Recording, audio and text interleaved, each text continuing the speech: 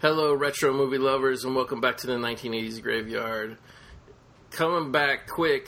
Actually, I'm not sure how quick it will be because I don't know how the episodes are going to air because we got Halloween episodes coming up or something. But at some point in time, you have heard my good friend Trev 3K, a.k.a. I would say. He's an internet presario. He's got multiple podcasts, got everything. But he still needs to put a little bit of change in his pocket. He is a part-time gravedigger here at the 1980s Movie Graveyard. Trev, welcome back for now, I believe, your fourth appearance? Yeah, fourth or fifth. Thank you. Yeah, thanks. And like the term gravedigger is like really appropriate this time because we are really digging up a movie that's a little I'd say underappreciated, but I mean, I'd say digging up is the right term because one thing about the 80s is the 80s were great for genre film, obviously. Right. But that also means that a lot of like cooler, smaller dramas really got forgotten about or just ignored. Well, there was a lot of kind of production outfits, producers. I don't know where they got the money or why they want to get the movie business, but there's like a lot of companies. This movie tonight was made by a company called MCEG, which I think made a whopping 3 or 4 movies. But these companies would pop up, movies come out. They usually would get the financing for like 4 or 5 movies. If one of those movies didn't hit super big out of that 4 or 5, they were just done and they closed down. And I think unfortunately that's what happened with our film tonight. Tonight we'll be talking about the corpsiest of all the movies we dug up here in the 1980s Movie Graveyard. We are talking about the movie based on the book by Robert Cormier, directed by Keith Gordon as directorial debut. Man, I cannot talk for shit tonight. We are talking about The Chocolate War. Welcome to the 1980s Movie Graveyard. Thank you for helping to keep the theatre clean. Gift certificates are available in the lobby. Remember, no talking during the show. Now sit back and relax. Enjoy the show. All right, and I want to jump back right into this movie. I know a lot of people are like, Chocolate War, what? They're used to getting, fed by us these classics of 1980s cinema that everybody saw on cable. Maybe you are one of the very few obscure people who saw this on cable. That would be a treat. I didn't even discover this movie until, I think, when it came out on DVD, which I believe was 2007-ish. And the only reason I found it because it stars Elon Mitchell Smith, who was a teen actor in movies like The Wildlife and Weird Science. And I just wanted to see, the guy only did maybe 5 or 6 movies and some TV appearances. I want to see all his movies. So I said, put this shit on the Netflix list. It came down the pipe. I saw it like right after the DVD. I was like, I'm going to watch this 8-10 times fucking over the next couple of years, I know. So I fucking bought that DVD. So let's get it started. We got our sync instructions as usual. We have it paused on literally when you put this DVD in. There's like a lion that plays, but it's actually not part of the movie. It's just separate. So the actually beginning of the movie is it's going to be on black. We're at the 1 second mark. So the earliest you can play this thing and pause it at the 1 second mark. That's where we're at. You got your remote ready, Trev? I got it. All right. I am going to say 1, 2, 3, go. And when I say go, everybody hit play on your DVD players. All right, everybody. 1, 2, 3, go. All right. Here we go. Chocolate War is rolling. Right away, you see that great MCEG logo. Jonathan D. Crane production, which was a friend of Keith Gordon.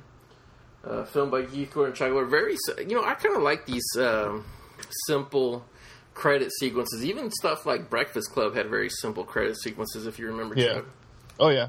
And I'm not going to put on airs. I mean, a moment ago I was talking about how, like, this film deserves to be, dug up and everything. But, I mean, as you know, Goat, I hadn't seen this movie until just a few days ago, actually. Right. You told me about this film and suggested I check it out, and I went ahead and rented it. And I fell in love with this movie roughly 2 seconds in once they started playing In My Room by Yazoo. I was like, I'm pretty easy to please, and I love that song. And I was like, oh, this is great. I just love this opening. Yeah, there's especially people who like are kind of open to the kind of like new wave-ish bands. Like this movie actually really got me into Peter Gabriel because one of his songs is on the soundtrack as well. Yeah. And the movie starts out, I love the kind of, I guess it isn't really a cold opening because it is technically after credit sequences, but it's this handheld camera, which you did not see very often back then. This handheld camera, and it's just looking at green grass, and it swings up, and you literally see like first-person perspective of a football player sacking a practice quarterback, which is our hero, Elon Mitchell Smith. And Yeah, just, I mean... There's some kind of joke I'm struggling with in my head about green grass and handheld camera. Oh, yeah. maybe this is the genesis. This is where it all came from, yeah. Yeah, he's just like, he saw it as a kid in England or Scotland, where the fuck he's from, and he's like, green grass. And he's like, and shaky camera. Greengrass probably isn't Paul Greengrass's real last name. He probably was just like, you know, this was the moment in cinema that inspired him to become a filmmaker. So, in homage, you know, I will become Paul Greengrass, and I will have the shakiest camera known to fucking mankind. Mm-hmm. And we even get the first-person perspective, you know, the movie, this scene here kind of keeps switching back between being, I guess, the simulation of being in the middle of a crowd of people swallowing you up, tackling the shit out of you. And like, this is the only weird part of the scene is, like, you know, the coach gets up and he's like, Renault, you know, what's your name, kid? He's like, oh, Renault, Jerry Renault. And he's like, oh, you want to be a quarterback and all this shit? We'll come back tomorrow. And, like, they sent him into the showers, I guess because he'd been getting his ass kicked. But, like, the practice keeps going on somehow. He's not that important, you know. Yeah. But we kind of get one of the first, like, nice directorial transitions here. And we should say this is a high school movie. People ain't seen this movie. They're still completely lost. They're like, what? It's a football movie? Nah, it's not really a football movie. This is, you know, a teen high school drama that takes place at, what do you call this, a boys' Catholic school? It's pretty much, like a Christian academy, Catholic academy, yeah. Yeah. And here we see Renault hitting the showers. And painted above, like, I guess the doorway of the showers is "Go with God." And this movie's pretty deep on the metaphors and really using high school as a microcosm for a lot of things. Yeah, have you read the novel? Or I have not, because, you know, this was supposedly doing research on this movie. You know, after I seen it, this was supposedly a huge book. For, I guess, you know, before there was quote unquote YA, you know what I mean? Mm-hmm. Before, like, before everything was like a superhero, like, teenage science fiction thing, you know, teen books back then, they were like these little drama books. But yeah, this was supposedly a super popular book, but at the same time it was very controversial because of the themes. Yeah, I mean, it's a book that's still, like, you know, working at a bookstore, I know it's still a book that every teen, like, fiction area will have a few copies of it. So it's something I'm very aware of. Like, I've walked past it like 100,000 times, you know. But I guess I never really knew, like, what it was because I've never read it. And now watching this film has made me want to go back and check it out. Yeah, and there's even a sequel to the book. Yeah. Beyond the Chocolate War. I wonder how good that is, you know. I wonder how good and also, too, because there are some differences in the book in this movie, mainly the way that it ends, and, like, I kind of really prefer the ending of the movie, so I don't even know how much I would like the sequel, so to speak. Yeah. But let's get into, you know, overlooking well, not really overlooking, they're just kind of hanging out in the bleachers, these two kids. One's named Archie, played by Wally Ward. The other one is one of Trev's absolute favorite actors here. Doug Hutchinson is playing Obi. Yeah. And Doug Hutchinson, like, when you see him in movies, like, he always looks old as fuck, but I was shocked when I first saw this first time. I was like, wow, it's Doug Hutchinson. He's actually looking young here. Although he was older than he's playing. I was reading about how he was, like, you know, 24 or something playing, you know, 15, 16. But that was just practice for when he would also play younger than he really is when he married Courtney Stodden. Exactly. You got to get some nice Courtney Stodden. No, but I might be slightly off here, but I believe Elon Mitchell Smith and I'm sorry, I'm blanking. Wally Ward here. Now that he's grown up, I guess Wally Ward is a fake name, so he goes by Wallace Langham now, I believe. Yeah. But they were like 19, playing like 3 or 4 years younger, or Doug Hutchinson was like playing like 8 years younger. You know what I mean? But he's still great. He looks young in it. And basically what's going on here is Obi, Doug Hutchinson, he's writing down in a notebook, kind of transcribing what Archie says. And it turns out they're in...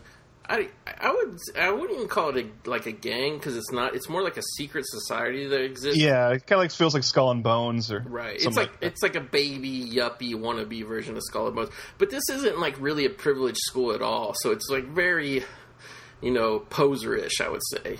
Mm-hmm. You know, but they are. Archie is like kind of the leader. And Obi is the secretary, I guess, or the second. He's not the second in charge, but he's always with Archie, like dictating the demands and whatnot. Yeah, he feels like the secretary. Yeah, and their little fake Skull and Bones is called the Vigils. And basically, they saw Renault taking his ass beating on the football field there. And, they do this thing where, not everybody in the school is in the Vigils, so to speak. Like, there's maybe only about 20 members of the Vigils. But if the Vigils, choose you, and it seems like at one point in everybody's career at the school, their 4 years, they get chosen for one assignment. And basically, they summon you to their secret lair. They tell you what... And usually it's kiddie, prankish shit. And they see Renault here, and Archie's like, "Oh, I like this kid. He's getting his ass kicked on the football field. He's tough. Let's go ahead and pick him for an assignment." And Obi's like, "Are you kidding? His mom just died right before the school year started. We can't pick him." And, this is the first, kind of time we see this in this movie. There are a lot of characters in here that have a cruel streak, and it plays a big part in their actions and kind of what happens. And Archie's like, I don't care. That makes it even juicier for me, Yeah. So, we'll pick them for an assignment. And, they don't say what the assignment exactly is yet, but, they're just kind of making the list. I guess this is still fairly early in the school year. It's actually pretty great. How he just says, what's his assignment? He says, put him down for the chocolates. And you don't know what that means yet. And it's a great way to just kind of build, a slight mystery. I also like this. Then it heads into this kind of sequence where Jerry's having this dream or daydream fantasy about his mother's death with the coffin on the football field. And yeah, we're not very far into the movie, but I remember watching this a few days ago for the first time and just thinking right away, man, what an assured directorial choice and job by Keith Gordon to be this young and to write a sequence like that. It probably was his youth and inexperience, just being we need to tell this story of him losing his mom without it taking up a lot of screen time. So that's probably why he came up with these little vignettes of these dreams. There is, I think, one time later in the movie where one of these, we see him waking up, but I think it is more like a daydream or just a weird consciousness fantasy. And, after that, weird bizarro version of his mom's funeral and a couple quick flashes of his mom's sick. She died of cancer is basically the story. We get treated to, kind of what the home life is like now with his dad, who's in very heavy mourning. His dad is a pharmacist. I'm not sure if he owns the pharmacy or just works there, but his dad is a pharmacist. And he just pretty much, I guess when he's not working, he drinks on the couch. So, I thought this was a great little 2-minute scene kind of summing up Jerry and his dad's relationship, because he's trying to pull some kind of emotion out of his dad, I don't know if it's for his own comfort or he's trying to help his dad, but his dad's very just much everything's okay, it's okay. It's very flatlining emotionally, and Jerry's like, well, don't you have any great days? Don't you have any bad days? Doesn't? And his dad's response is, it's a pharmacy, Jerry, everything's kind of the same, And it just, I don't know, I thought this was a really good scene, just in a quick way to set up what the relationship is between the father and son. So I gotta ask, what brought me to this movie was Mr. Mitchell Smith here, from loving his work for years and years as a kid from Weird Science, and that was the only movie I really knew him for a long time. What do you think about him as an actor in terms of... I don't know.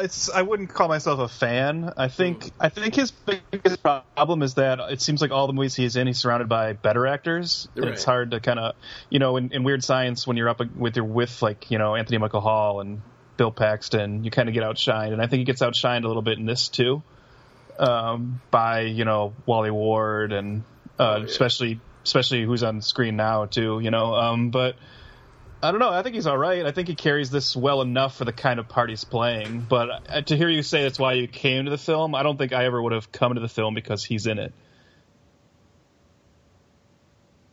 Yeah, it's just I grew up with that movie for so long and watching it so many times. I just was always so curious. And then when I read that he's actually a college professor now.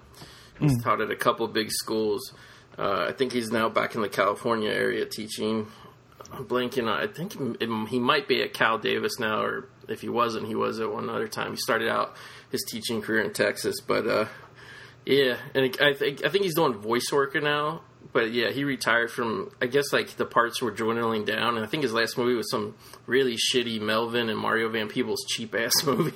And I think after that drove him into retirement. But yeah, I think when I was a kid, I thought he was the same kid that was also the lead in Real Genius. Right, yeah. He's but, that's just some other little dweeb, you know? Yeah, he's like a less dorky version of that kid. But him and that kid from Real Genius, they could definitely play brothers without a question. Yeah. Now, yeah, this is the first classroom scene here we have, and this is with John Glover's his name, right? Yeah, John Glover. He's great. Yeah. I love John Glover. He's great. You know, it's like hip nowadays to play Donald Trump, right? But John Glover was doing that shit back in the early 90s with Gremlins 2. He really was. He really was. What was his name? Donald Clamp or something? Donald Clamp, yeah. And I, of course, remember him from, to me, he's primarily Lionel Luthor from 10 Years of Smallville, you know, but just one of the great like Hollywood sleaze bags, you know, and I don't mean like him personally. I'm sure he's a really nice guy. Yeah, but yeah, he just oozes like when you see him, you never think he's going to be a good guy, you know. Yeah, and I heard they shot this scene actually. He was like super sick, had like 103-degree temperature, and he still kind of got up and did the scene and shit, and then collapsed right after. But basically, what's happening here for people who haven't seen the movie, I'm going to do a little bit more explaining in this. Not a whole lot, you know. I'm not going to try to bog it down, but I know a lot of people haven't seen this movie, but he pulls this kid Bailey out, who's like the best student, probably in the school, but definitely in this particular class, and accuses him of cheating. John Glover here his name is Brother Leon, which I'm not sure exactly because I didn't go to like private school or anything. What exactly is it? He's not like a priest, right? No, I didn't go to Catholic school either, so you got me. But I didn't realize that because he looks like a monk. I didn't realize this is what the... Yeah, all the teachers here, they dress like monks, and they're all brother this, brother that, you know. But I guess that makes sense if the nuns are sister or whatever, right. Then I guess... So I'm guessing they're like not exactly priests, but they're like whatever the male version of a nun would be. Again, excuse us for the ignorance. I'm not sure, you know, because everybody I know who went to Catholic school, I always just heard them talk about being taught by nuns. So, yeah, you know, I was raised Catholic, but thankfully I was able to avoid the whole Catholic school thing. Yeah, it seems terrible not going to school without girls. Like, I probably would have dropped out if there was no girls at school, to be honest with you. But basically, he pulls this kid up, Bailey, and he accuses him of being a cheater. He's like, I know you're a cheater. He's like, because you're perfect. You always get A's. And, you know, the only person who's perfect is God. And, like, he really, like, lays into him, starts ripping him a new ass about, do you compare yourself to God? Do you think you are God? You know, and all this. And, like, the class, you know, they're obviously, you can kind of tell some of the kids are, like, a little, like, what's going on? They're nervous. Other kids, you know, the more cruel kids are probably laughing about it. And there's even a part where Brother Leon takes his, what do you call that thing, the pointer? That you, like, point at shit with the board. He takes it and he intentionally kind of, you know, whips it back, you know, like, accidentally, but he does it completely on purpose. And he whips Bailey right in the cheek, almost in the eye. But Bailey never wavers, and he's, you know, Bailey's about to piss his pants. He doesn't know what's going on. He keeps denying being a cheater, you know. And finally, when the bell rings, everybody jumps up to get up to run out of class, and Brother Leon, you know, tells them sit down, and he really starts relaying to the whole class, calling them idiots and all this, and cowards, and saying, like, you enjoyed watching this. You know Bailey's not a cheater, but yet you sat there, and, like, he actually does say, you know, for a moment this classroom became 1940s Nazi Germany, you know. And I don't know, you probably have to see it to understand the dynamic here, but, like, I thought this was, like, a really powerful scene. Like, it is, and it's a really interesting performance, and the way it's written, and I don't know how much of it comes from the original novel and how much of it was Gordon, you know, his screenplay, but it would have been really easy to play this Brother Leon character as just really over-the-top evil, just a real, like, you know, douchebag, and Glover does something different where you can kind of tell there's something sinister to him, but they don't play it like he's a jerk to all these kids all the time. Like there's this moment earlier in this where he talks about, I wish he could be like their friend. He makes a joke. They all kind of laugh. You do see moments later where they kind of all seem to get along with him. And it just seems like more like they're all afraid of him because they know he could turn, you know, on a dime.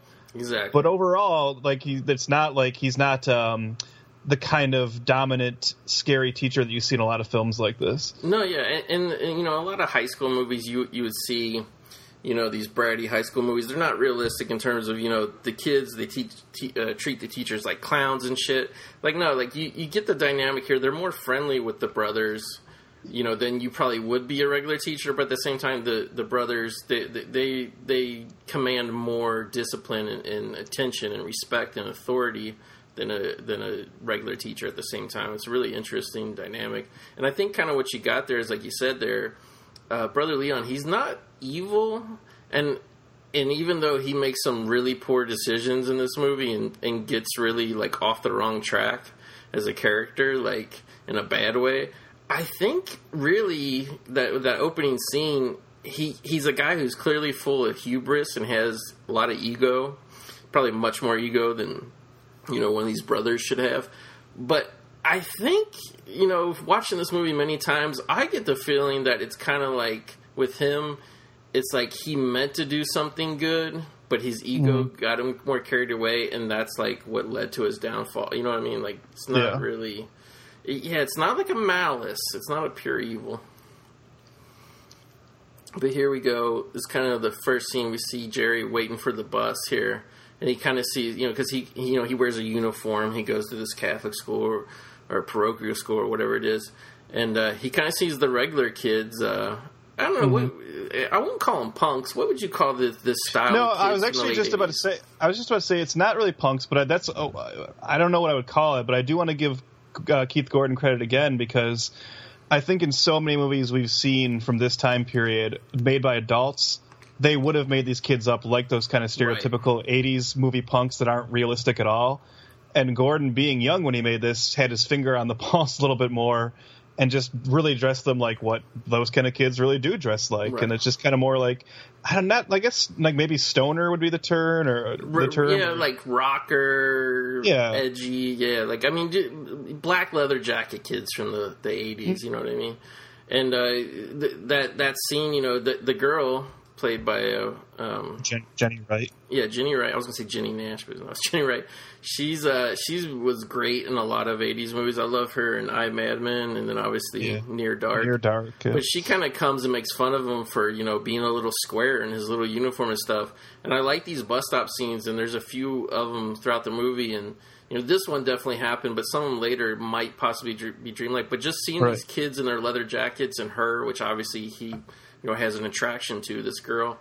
I love how, he watches them with envy, Jerry does, because they're free. You know what I mean? They don't have to deal with the pressures and the environment that he has at his school and whatnot. They're just free kids. They're probably skipping school or dropouts or whatever, but, he sees the freedom that some people his age can have and how they're willing to stand up and be different and whatnot.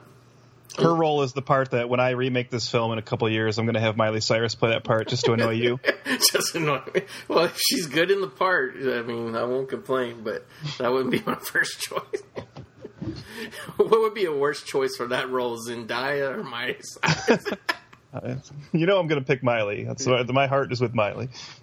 So anyway, here we have kind of the scene that sets up the main crux for the rest of the movie. I mean, this is a very character-driven, dialogue-driven film, but we're only 19 minutes into it, and already we're kind of setting it up here. Basically, what's going on is Brother Leon has summoned Archie, who's head of the vigils, and kind of what's happened here is Brother Leon's swinging for the fences with the school's annual chocolate sale. Usually, and it was like the best year ever, the previous year they sold 10,000 boxes of chocolates. But the boxes of chocolates were $2 boxes of chocolates. Now, Brother Leon, being the dummy businessman that he is, he went and bought a bunch of old moldy chocolate, didn't he? Yeah. Oh, yeah. He bought Mother's Day chocolate from the previous year, which he assures these chocolates have been stored in the premium, the highest quality conditions. They just have to get the boxes of chocolate, take the little purple ribbon off that say Mother's Day, and then send them into the kids' hands to go out in the community and sell as regular chocolate. And these fuckers, these are big boxes of chocolates, aren't they, when you see them? Oh, yeah. They don't seem like Mother's Day. They seem like the whole, like, I want to get laid on Valentine's Day kind of box of chocolates. And not only these chocolates, because they're big chocolates, the last year the chocolates sold for $2. He's got to sell these now at $4 a box to make a profit. Yeah. And he wants them to sell 20,000. Right. He wants them to sell double the chocolates at double the price of what they sold the previous year. And, he explains to it. And I thought this was a great kind of character thing where he's talking about, he's trying to get Archie on board to use his sway with the Vigils, because the Vigils influence the students. You know, he kind of needs their support to, like, kick the kids in the ass to get them to, you know, do this chocolate sale. And there's a great moment where he's like, you know, like, he really did do something out of ego here, and, you know, it kind of gets explained later. The reason he swung so hard on this chocolate sale to try to make so much money for the school is he's actually bucking for, I guess, the head of the school job, because the brother who's the head of the school is out ill and probably won't be coming back or whatever. So he wants to show, you know, how he took over this chocolate sale thing and made it so huge that, you know, he can be headmaster at this school. Mm-hmm. And here we go. We got the first kind of secret meeting. We see the Vigils, and they pick this kid, Gober, who's actually, we don't even know it now, really, but he's Jerry's best friend, and they're giving him his assignment. And basically the assignment is that Gober has to go into one of the classrooms, and he has to not actually take all the screws out of all the chairs and desks, but he has to loosen them up enough to that if you barely touch them, they'll all fall apart. Right. And, like, kind of the kicker of this is, I guess this is kind of the Vigils' own internal way of keeping their leaders in check from not becoming too cruel, is after Archie tells him the assignment, he explains, now, I'm going to draw a marble out of this box. If I draw a white one, that means you do the assignment. If I draw the black one, I have to do the assignment myself. And what do you think? I thought that was a good little twist there.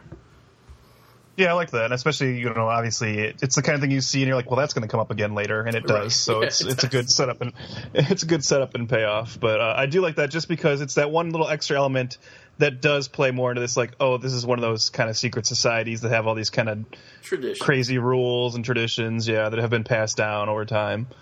Yeah, it's like that sex book in American Pie. You know, it reminds me of that. It just keeps getting, like, passed down from one class to the next. Now, the main two Vigils that you really have to know are Archie and his secretary, Obi, played by Doug Hutchinson. But we get introduced to the rest here, and most of them are just, you know, they're background guys that, you know, don't have any lines. But there kind of is a third one who's kind of like, I don't know what you would call him, the master of ceremonies. He does seem like he's like the president or whatever, you know. Yeah, so, I mean, I don't really know exactly what Archie is. Maybe, I don't know. Because I don't think I feel like the character you're talking about, who's played by everyone's favorite right-wing celebrity Twitter troll. I was going to say, if you're a woman and you like playing video games, you're probably a big Adam Baldwin fan, aren't you? That's who's playing. But I feel like Adam Baldwin's really the guy in charge of this whole group. I feel like he's got power over Archie. And one thing I'm dying to know is, because this film came out in 88 and Full Metal Jacket came out in 87, but obviously you can always film things earlier and whatnot. And I'm curious if, like, Adam Baldwin played the hard-ass gorilla motherfucker in Full Metal Jacket and then walked right onto this role of, like, a 17-year-old boy. What I'm more curious about, Goat, is did you ever, when you were younger, was there ever a time where you thought Adam Baldwin was a Baldwin brother? Oh, absolutely. And not only did I think he was a Baldwin brother, but because he was in, like, movies first, I thought, well, he's got to be, like, the older one. Like, I almost thought it was, like, a Vincent Chase, Johnny Drama situation. I was like, he broke into the business, then he started bringing all the other ones in. You know what I mean? Yeah. Trying to think. There's, like, one other Baldwin somebody, too. You could get confused, and if you didn't think he was a Baldwin brother, if you're just watching the really early 80s movies or mid-80s movies, you would probably think he was somehow related to the kid from Phantasm as well. Michael A. Baldwin. Yeah. But I do like Adam Baldwin as a screen presence. It's definitely one of those cases where you got to separate the person, you know, because over the last few years I've kind of been like, oof, so I'm not a fan of Adam Baldwin the person. No. but I do like Adam Baldwin the actor. Well, I think for me too is I was like, I don't know if I would call him a fan, but he would always pop up in movies that I liked. So it was like I felt like I knew him, like, as an actor before I knew, like, what his personal beliefs were. And, you know, like you said, like, you know, I don't know, like, you can like somebody as an actor or whatever, you know, if they're a musician or whatever they are, you can like them as that. Even if you don't, I mean, I don't have to hang out with the guy, you know? No. Yeah, I mean, but I mean, to me, like, the Gamergate shit was kind of the worst, but, I mean, whatever. Yeah. We'll let it go. Okay, before I let it go, one more thing. All right, you got to go out a night, you know, a Friday night, going to whatever, BW3 something, have some wings, have some beers. Are you going to ask me if I have to go with Adam Baldwin or Doug Hutchinson? Yeah. You know I'm asking. Oh man, I'm gonna pick Hutchinson just because I can direct the conversation to like, let's talk about X-Files, let's talk about Punisher Warzone. You know, I don't tell me some Courtney Stodden stories. I'm sure he's got some. You know, yeah. But Adam Baldwin's probably just going to bore you with the latest talking points from that morning's Rush Limbaugh broadcast. Yeah. Here we have now the chocolate sales being introduced to the, all the kids at the school. And everybody's like, are you fucking kidding me? Because Brother Leon, he wants everybody to sell 50 boxes per kid. And you can tell everybody's just sitting here in silence thinking like, oh, what the fuck? No, it seems like nobody wants to do this. Like, I remember when I first started selling the chocolates when I was a young kid, like the first year or two, it was fun. And then it became a chore. Did you ever sell shit for your school ever, Trev? Not chocolates. I can't even remember what we did, but I know we did have something. I think ours was cookies or something like this. But I remember I like never hit the goal, and I just would stop caring after after like a week or so. Well, I remember kind of what fucked it up for me was the first couple of years I did it. We had like those little World Finest chocolate bars, which people actually like, and you can't really get anywhere other than a kid walking onto your doorstep and selling you one. So like that was kind of cool. That was kind of okay.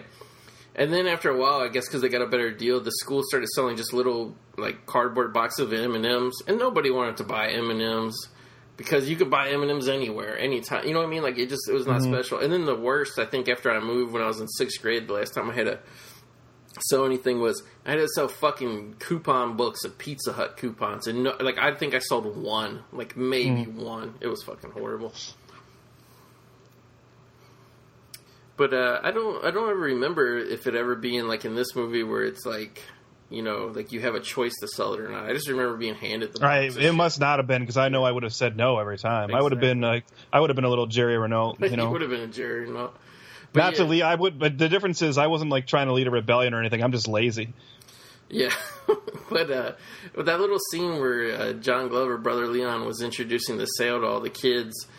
Like, I feel like, he's, like, giving the spirit of pep talk. Every boy, he's saying, like, the true sons of Trinity, which is the name of the school is Trinity, and the true son, like, he's always making it saying, like, it's, like, patriotic to do this to support your school, you know what I mean? So we got a little scene of Gober, a.k.a. Goober, taking all the screws out. Doug Hutchinson comes in. Now Gober had to, like, sneak in just by himself and start doing it. Hutchinson and one other guy who I don't think you could see, they come in, they got ski masks on to take the screws out, didn't they? Mm-hmm. they act like they was ready for a Charles Bronson movie, like Death Wish 3 or something. They were going to do some serious crimes, but they just take the help Gober take the screws out, and it cuts to the next morning in the class when all the desks fall down and shit. And they say his name, I think this is Brother Eugene. They say his name later. Apparently he took this prank very harshly, didn't he? Yeah, had like a nervous breakdown from this, and you can kind of see it here. Look at that. He's got this like super disappointed. I also like that as soon as the desk started collapsing, all these kids turned into like 4-year-olds. They're just like almost jumping up and down, playing with the pieces of wood. This is the greatest thing they've ever seen in their life. Yeah, and like, I don't know if it was the kids in the class or just other kids came to look in the window in the doorway there.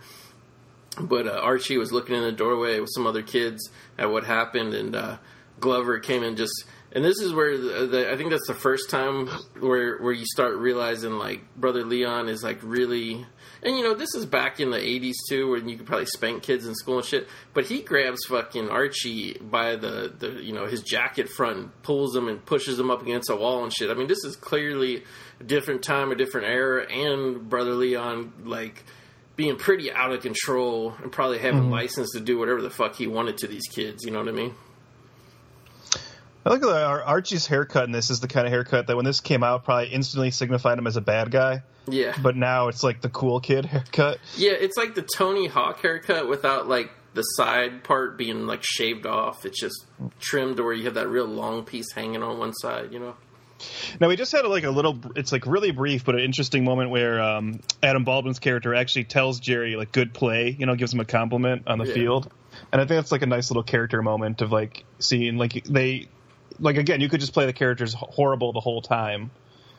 But you could play it either way. Like, maybe he said that because he knows they're going to give him an assignment later, so he's trying to, like, butter him up a little bit. Right. You don't know. Or he could just say, yeah, you don't know. Or he could just say maybe he really thinks that was a good play and, like actually maybe likes this kid. Well, like, the thing is, I mean, you could definitely classify the Vigils as bullies because they are using pure pressure. They are using this stuff. But later on, and not quite yet in the movie, but later on, we see, like, a real bully who's, like, beating people up for their lunch money and bullying all this shit. So, I mean, the Vigils, you know, especially Archie, like, he gets off more on, like, making people kind of hang themselves, so to speak, than he does just brutality of bullying people. You know what I mean? Yeah. And here we have, so Renault, when he was done with, football practice, he found we see him get the same type of note that Gober got saying, you know, you have an assignment, but you know, they kind of skipped that scene, so we don't know what the assignment is at this point, really. So here we go, and this is the scene where everybody says whether they're selling the chocolate or not, and you can see Gober was, like, reluctant, and, like, Brother Leon was like, so what is it? Like, really pressuring him, and finally he says, yeah, I'll sell the chocolates, whatever. And then finally gets to Jerry Renault, and just, like, he's like, are you going to sell the chocolates? And he's like, no. He's like, so you're saying no? And he says, yes. And Brother Leon's like, well, what is it? Clarify, like, are you yes or no? Or what are you saying? And he's saying, I won't sell the chocolates. And, like, it seems like at this point already, he's the only person that's not giving in to Brother Leon's, like, browbeating about selling the yeah, and, you know, again, another nice choice. And once again, I don't know. I wish I had read the book so I knew who his idea was, Cormier or Gordon.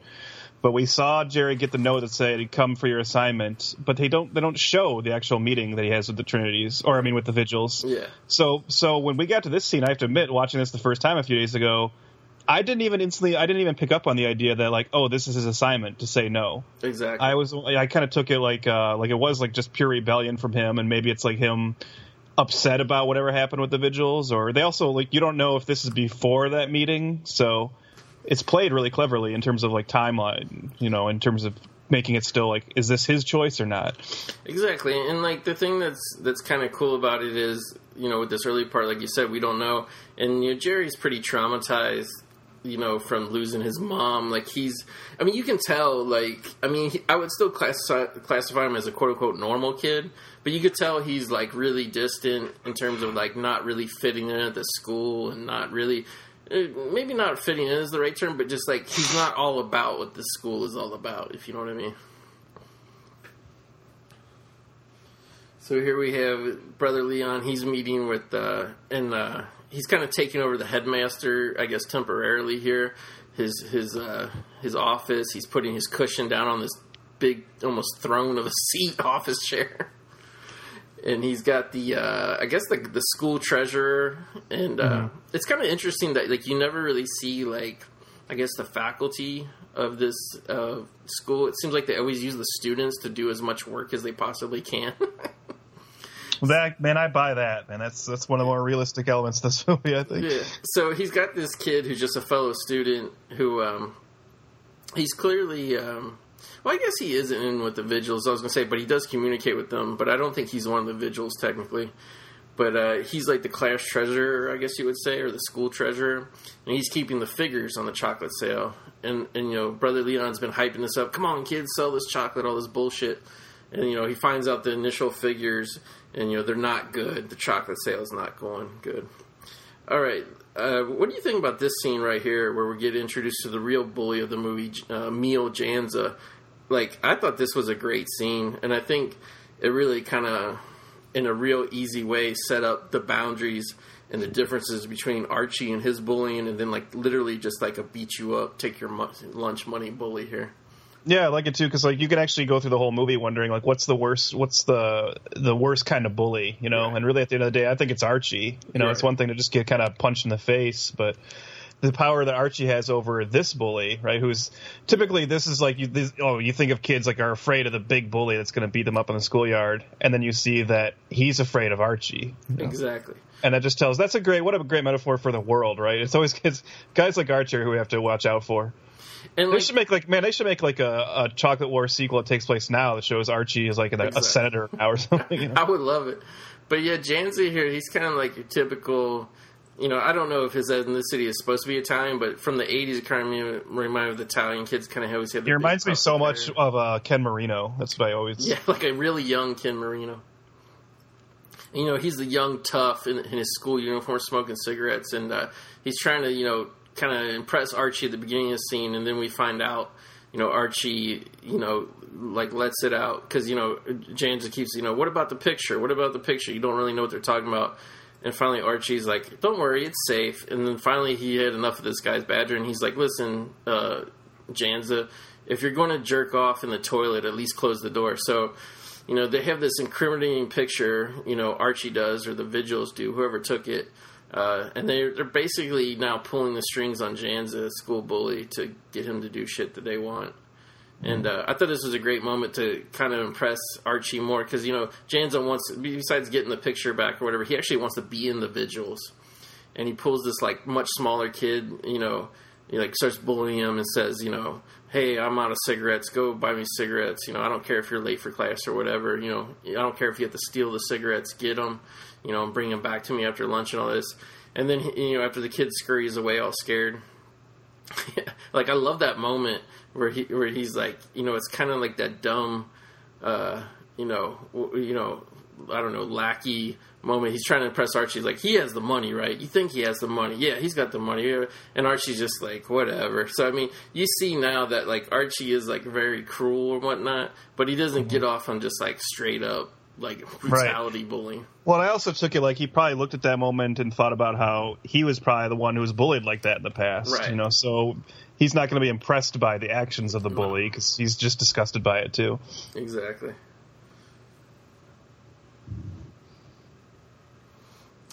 And here we I have to because I think you said Wally Ward eventually became Wallace Langham or whatever, right. And one of those actors who I've seen in 100 things, but he was almost like an extra. But he was technically also in Weird Science in a few scenes as well. Yeah. But I think a lot of people know him from CSI and stuff like that. Right. But he's so young in this, I didn't even recognize him while I was watching it. Right. But like I said, I would be totally down for seeing what that character's up to now, just because it is a really complex and layered character. Yeah, and it's there's not too many people in real life that are like that, but there are some people like that are Archie is highly intelligent and manipulative, and when you do run across those people in your youth that are 17, 18 years old, and they're that, conniving and smart and shit, it's scary to run across somebody like that. Mm-hmm. And here we have, I would say this is kind of the, we've had the hints of it, but this is where Brother Leon starts getting really sleazy, I feel like. Because he's talking to the student, and he's kind of hinting around, because the student, wants to be on honor roll. He's trying to get, a really good, resume, I guess, for college and whatnot. And I guess there was, one class he fucked up in and failed or got a bad mark, and he's trying to raise his grade. So Brother Leon kind of starts dangling shit in front of this kid. To get him to do it, but he's very manipulative. He brings up Renault and, why he's not selling the chocolates and all that kind of stuff. And, he's basically pumping this information, this kid for information. He's playing he knows everything that's going on, but at the same time, the kid kind of offers up, what's been going on with Renault and why he's refusing the chocolates. But the kid brings out, the information here that, the Vigils had given Renault assignment, and, some of the kids know that he was an assignment, and some of them don't, and whatever. But what would you say Brother Leon does here? He kind of, he doesn't tell him to go straight out and start putting the pressure on Renault, but he really tries to make it seem like Renault's the bad guy of the school now for not selling the chocolates. Oh, yeah, and it's definitely, he's trying to, I think he's also trying to get a sense from this kid of, what does the rest of the school think about it, and how can I, manipulate this situation to the best of my advantage. Yeah, I mean, this is like literally, this is one of my favorite movies. I could very easily put this in my top 10 of movies all time, and probably a lot of people who haven't seen this movie and don't really know what it's like, and don't really know why we probably like it so much, is you're like, oh, it's like big deal. The teacher, the principal's mad because some kid won't sell any fucking chocolate. But like the way this movie is, like I think this is one of the, you know, as much as I like John Hughes movies, and John Hughes movies did bring a lot of realism into the kind of teen genre compared to movies that came before it. I think this is maybe, if not one of the most, maybe the most realistic high school movie I've ever seen, because like it really shows like the ugly side of, you know, growing up and things you go through while you're maturing and being a young man, or, you know. Well, that is the brilliance of the story, right? Like you said, like it's easy to just look at it and be like, oh, it's just about a kid who says no to selling chocolates at school. But I mean, I defy anyone to watch this and tell us like the ending isn't powerful, like the eventual message it gets to, and using that just the chocolate sale something symbolic of something so much bigger. Yeah, and it's like, it's one of those movies where it's like, it's really a microcosm of kind of society and pressure and freedom and standing up for what you believe in and whatnot. But it's also, it's not like some movies where it's purely just like a metaphor. Like, it also literally is like, you know, what could happen and, you know, what does happen in high school and schools. Yeah. Now, we just had another interesting moment where we're getting into like another one of these kind of like sequences that might be real, might be daydreams and not. And even the moment leading up to it before where John Glover was, Brother Leon is yelling Renault at the top of his lungs at him. I don't even know if that actually happened, you know, like if that's part of it. And here we have him making out with Jenny Wright, the leather jacket girl at the bus stop. And like at first you're like, is this happening? But then like the tip off that it wasn't, you know, happening is he's wearing a leather jacket too. And then they pan around and you see his mother's hospital bed like in the background. And here we get a replay of the Brother Leon slapping Bailey in the face. First they show a clip of him slapping Bailey, but then we see it reversed where Brother Leon's slapping Renault in the face with the pointer and then kind of like celebrating. Yeah. But I think this is a great scene too here, because we're starting to like, you know, Renault's just riding the bus home, and this older kid, I'm presuming a senior, because he says he's been at Trinity for 3 years, and you know he's kind of giving Renault props here, saying like, yeah, man, like, you know, the whole school knows what you're doing. You're not selling the chocolates. It's awesome. I've always hated them chocolates. I hate doing it. You know, every year they shove that shit down your throat. So like, we're seeing at this point in the story that, you know, like, he does have some supporters at this time. You know, some people are like, oh, it's so cool how he's kind of sticking it to the man, so to speak. I think this little scene right here is probably Elon Mitchell-Smith's best performance in the film. Because he totally plays this. We've all been stuck in that situation. Someone keeps talking to you that you're just like, oh, God, I don't care. And just like the frustration on his face is like so real in this moment. Right. Just leave me alone. Yeah. And of course, later he'll find out it's because, you know, at this point he's still like, look, I'm just doing what they told me to do. You know, so this guy coming up and telling him what an inspiration is, or this means nothing to him yet at this point. Yeah, because I mean, you know, the assignment, even though some people know about it, like, you know, or whatever, the word's gotten out, like, he can't say why he's doing it. He can't. You know, that's part of the assignment or whatever. What do you think? Like, flash yourself back to, you know, a little goat. Do you think you would have wanted to be in the Vigils? You know what? I don't think so, because I was kind of in the Jerry and Gober camp. Like, I kind of always question authority. Not really authority for authority's sake, but like, I guess peer authority or peer groups that like really weren't, you know, in high school and stuff. Like, I never really wanted to be a part of like a super large group or whatever. I mean, I could kind of see maybe the allure of the Vigils if you went to this boring-ass boys' school. Yeah. But, I mean, you know, it's like you do the little things. You kind of be on the inside of that, I guess, would spice up the boringness and mundaneness of the, you know, the boys' school life. But I don't think I would have craved it. What about you? Would you want to have been a part of it? No, I don't think so. And for me, it's kind of different because I guess I could say lucky enough to go to a high school that was a really large like class. We were two high schools together on one campus. Wow. And so you're graduating with like, you know, 1,000 other students. Or, you know, I mean, maybe not that much, but really, really high. And there wasn't there was too many students for there to even be like a large group like that, you know. So there was definitely cliques, but it was kind of like dozens and dozens of smaller cliques. Right. And I was always the kind, I don't know if this is true of you too, Goat, but I was always the kind of the kid who was smart enough to be like, oh, what I should do is I should make a couple friends in each of those groups. Right. And then you just kind of float through. So I was never picked on, but I was never the cool kid either. You know, I was just like in that perfect middle where it's like, hey, I know everybody and I get along with someone in each of these little groups. It's strategic, you know. Yeah, I actually had a very strange high school experience just because I went to a rural high school, and it was kind of more like, because like, I mean, I lived like literally 10 miles from school. A lot of people lived even farther away, so it was like you didn't really bond. Like you would never see like your classmates really like, you know, out like at the mall or at the movies, or like you just wouldn't really run into people or whatever like that. So like there was really only like, you know, two groups. There was basically the hick kids who grew up in that area, and then kids like me from the suburbs who their parents, you know, built a house or bought a house like in what used to be farmland. You know what I mean?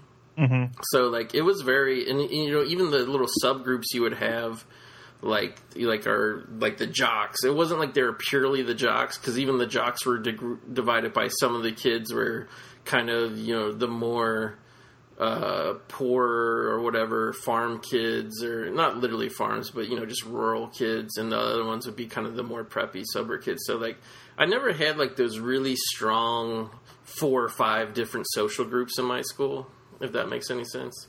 Mm-hmm. So yeah, so I never really, you know, there's a lot of bullying that went on in my school, and there's also like just like a lot of class warfare that went on in my school, like people starting shit with like the other side of the people that they didn't really like, you know what I mean, that type of thing. Yeah. Now here we have a great cameo. Yeah. Mr. Bud Cort. Yeah. Another person I just always like to see pop up, and it doesn't happen, you know, often enough, but it totally makes sense that Bud Cort is in this, because watching this film, you just get the sense that I bet it's a pretty safe bet that Keith Gordon is a huge Harold Maude fan. Oh, I'm sure. I mean, this just has a Harold Maude vibe to the whole thing, so I'm sure for him to get Bud Cort to do this was probably, you know, such a thrill. Yeah, and basically, I guess a whole class here got a assignment that every time Bud Cort, I can't think of his brother name right now, but every time Bud Cort says environment, because apparently Archie is sick of teachers saying the word environment all the time, just kind of like a, you know, a brattish thing to do. So he makes up this assignment. The class has to like get up and like dance around, like basically do a version of the truffle shuffle almost. Mm-hmm. Every time Bud Cort says environment, so he catches on and he figures out what the word is, and he just says it over and over until these poor little douches wear themselves out and are sweating their balls off. I don't know if you noticed, like on the one chalkboard, he had a picture that said "Modern Man," and it was like this little. He drew like this little yuppie. I want that on a T-shirt. Yeah, with like the tie and shit. Yeah. And what was important about that scene was afterwards you see Doug Hutchinson, because he was in that class. He comes out all sweaty and he's pissed at Archie for coming up with that assignment, because now he's all worn out and he's all sweaty, like he's pissed, you know. And Archie's just like, oh, well, you know, it's just that moment of Archie's like, well, sorry, I got the fucking power and you don't, you know? That shit-eating grin of Archie, if this movie was more popular, that's like a GIF waiting to happen. You know, exactly. I can't believe that's not all over the place. Exactly. So now we're getting back to the nitty-gritty of the chocolate sale here with Brother Leon talking to his treasurer kid. And they're getting more into the... you know, the sales and how it's not going good. There's only like maybe 5 kids who've reached the quota of 50 boxes here. And like, that's really bad news, because, you know, Brother Leon like overspent, obviously. Like, not only is he swinging for the fences trying to raise the money, but he's also put the school in a hole.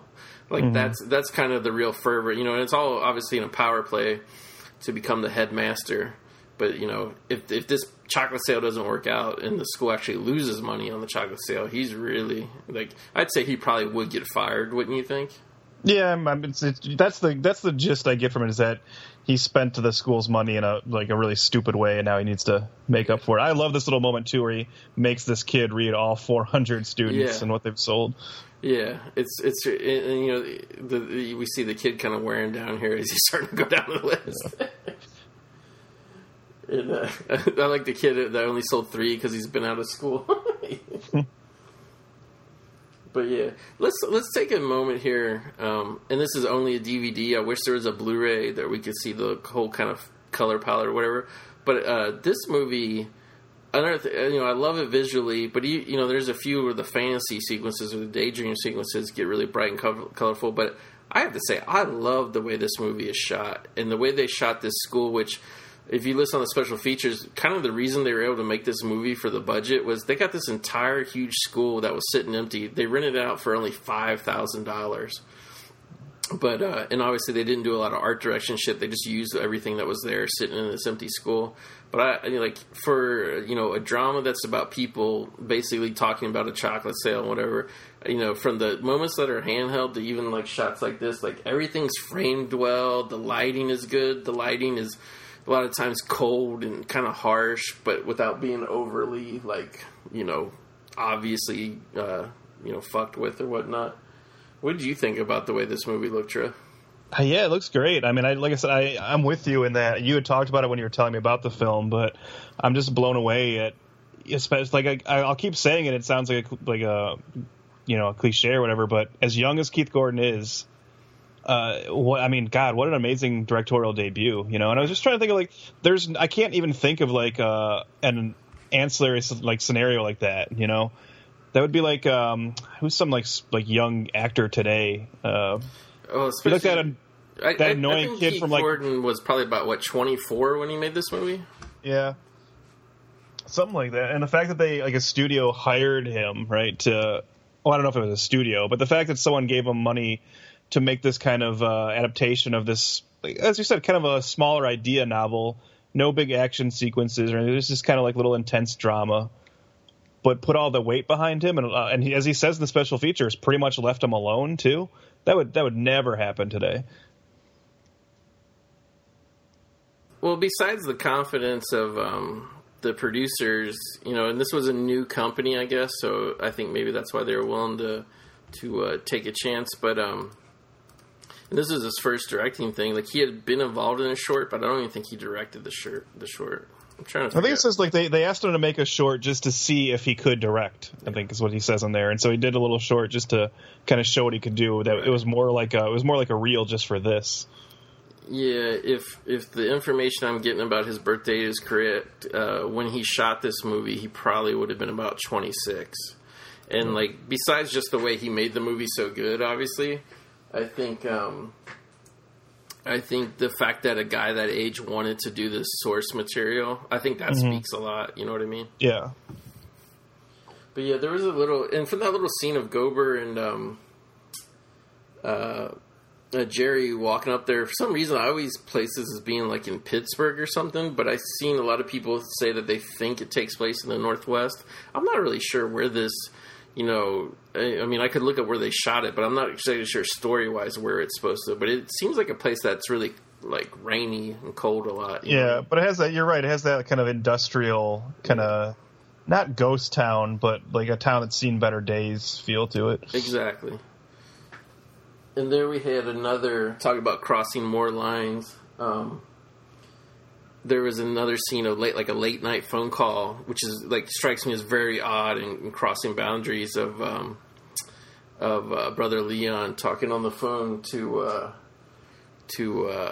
Archie, and Archie's just kind of well, it's not my problem, And Archie kind of agreed to throw the Vigils' weight behind this because if it worked out, it would, it's this is the first time the Vigils are getting actually acknowledged from someone who runs the school. And he's looking more for the long term of the power play of if Brother Leon is on the Vigils' side, what more they can do and whatnot and kind of get away with. But at the same time, he didn't really because Archie doesn't really have it's not like he's the leader who just shouts out and all the Vigils, Adam Baldwin's character, he didn't want to get involved in this at all. He knew how fucked it was from the beginning, you know what I mean? and now it's at the point where the sales kind of going south.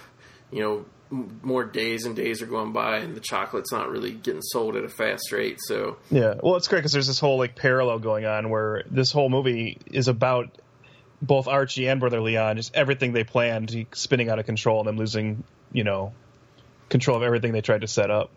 And kind of more great storytelling. Like, we start out with this late night phone call, then we kind of do like a cutaway to a conversation between Archie and the treasurer kid, who, again, I'm not really sure if the treasurer kid is in the vigils or not. He might be in the background of those scenes, but he's at least feeding Archie the information about, you know, I think Brother Leon overspent and did all this. So then we cut back to the conversation, and we kind of see how you think normally, you know, Brother Leon being the authority figure would be bossing Archie around, but Archie, with this information of knowing how fucked Brother Leon is, he's kind of playing it cool, and now he's kind of, in a way, manipulating Brother Leon. You know what I mean? Like, he's kind of got the power in that relationship there. I feel like a lot of people who would, like other directors and writers who would attempt to make this material, it would be really tempting to kind of play the whole chocolate sale thing really over the top. Right. And make it such a more broad satire of like politics and business, and make it seem like, oh, so wink, wink, don't you see what we're doing here? And I like that Gordon plays it just more down to earth, realistic, but the actors sell it so much that you do think like you said, it's kind of silly to think that Brother Leon is freaking out this much about chocolates not being sold, but Glover plays it so well that you really buy into it. And not only that, but like you can also see, obviously there's a situation of he's fucked if the chocolate doesn't sell. But you also see, like, him starting to realize, you know, because in the beginning of the movie, before this whole chocolate issue kind of came up, how, you know, kind of confident and boisterous he was of a character of, like, he kind of was the guy who ran the place, you know what I mean? Mm-hmm. And now he's starting to see that he doesn't have the power that he thought he did, you know? He can't just snap his fingers and, you know, make all this shit happen. And here we have, and that was a great little intro, this scene, Trev. Archie's kind of hanging out in this old gymnasium that has like a stage in it and shit.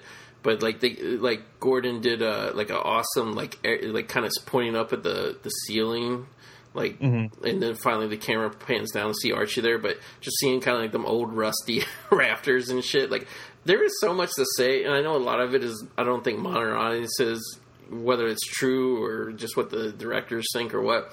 But like, you can't get a lot of really cool establishing shots anymore because like these movies have to be so fast paced now. But like, there are just little shots here and there, like establishing shots, pieces that are in conversations, cutaway shots, whatever.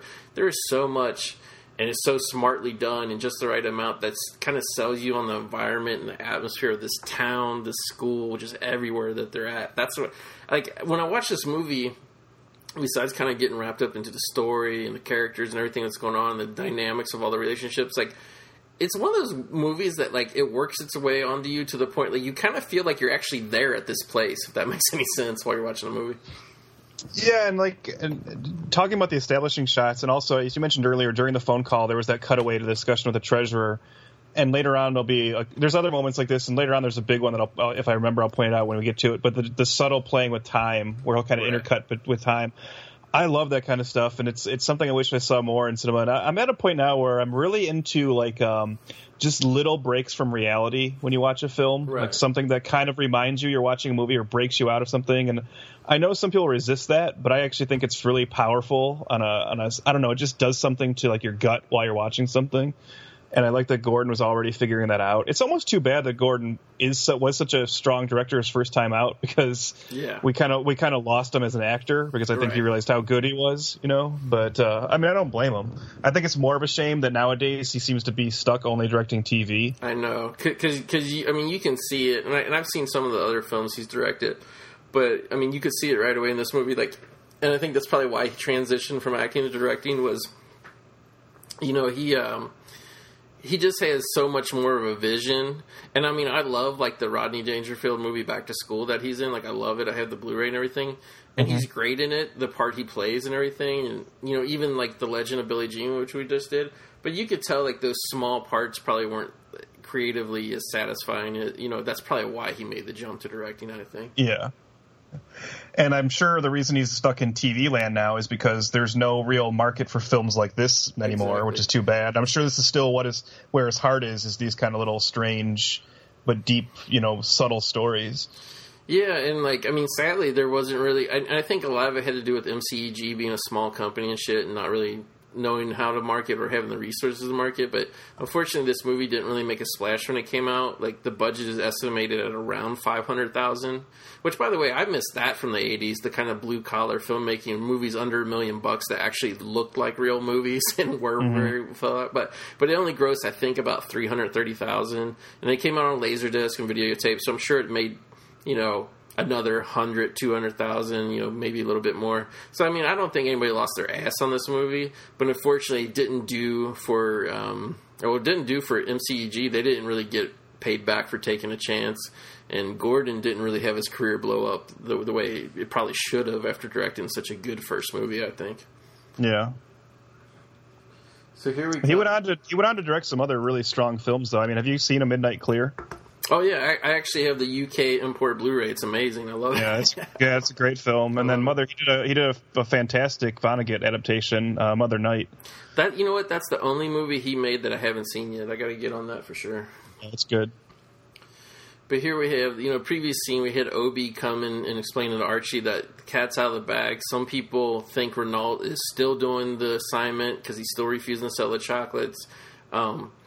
Some people know the assignment's over, so it's like people know there's something fucky going on with the assignment here, where it seems like before nobody ever had the balls to question a Vigil's assignment, and now it's making the Vigils look bad because not only did they get involved with Brother Leon, but then they got involved with Brother Leon, and then this experiment of having this kid Renault, which is really just Archie's, I don't know what you would call it, his cruelness, his cruel ego.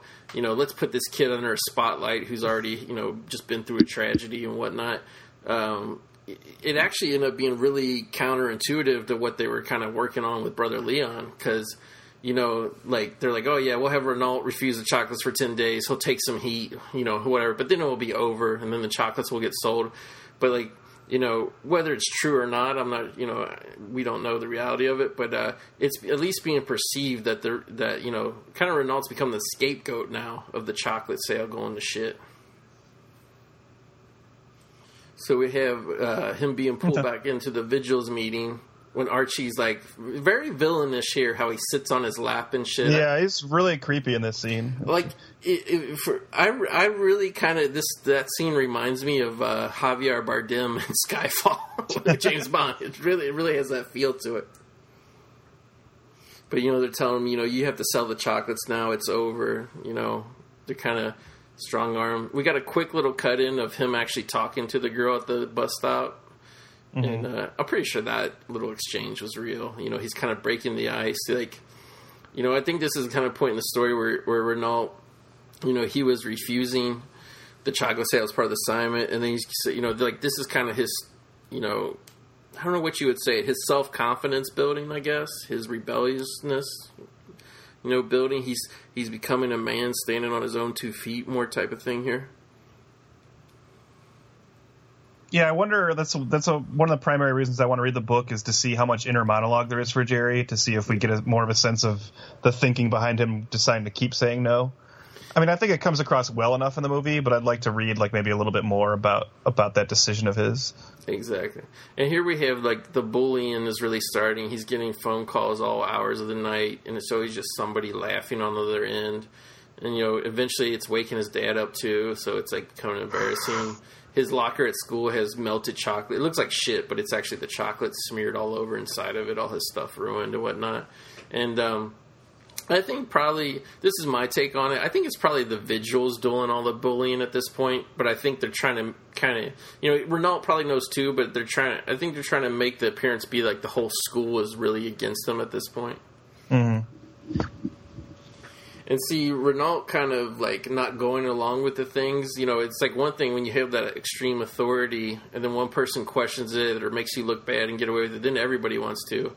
And now we have a kid named Bolo, probably a senior kid, kind of headstrong kid. And they're trying to give him an assignment or trying to fuck with him doing something. And he's not having it. And he's completely making a mockery out of the Vigils meeting. Yeah.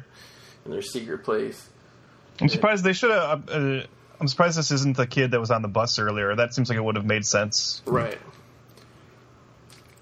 Well, I think that kid was kind of more of like a nerd who wanted to do what Renault was doing, and I think Bolo is more like was always naturally kind of the kid who was more like what Renault's becoming. You know what I mean?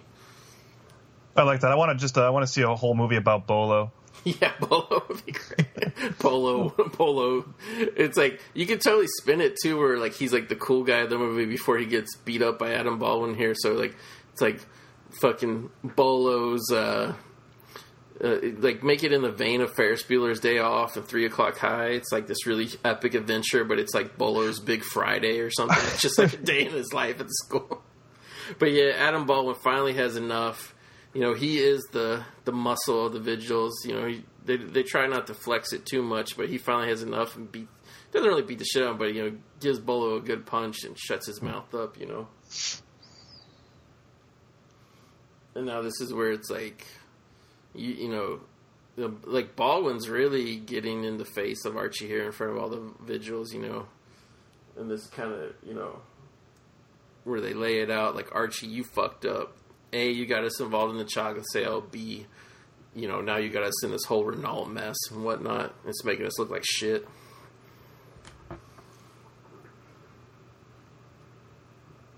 Adam Baldwin's not a guy you want like hovering over you and you know dressing you down. So even like this young version, he was probably like super intimidating when he was like 10. I bet.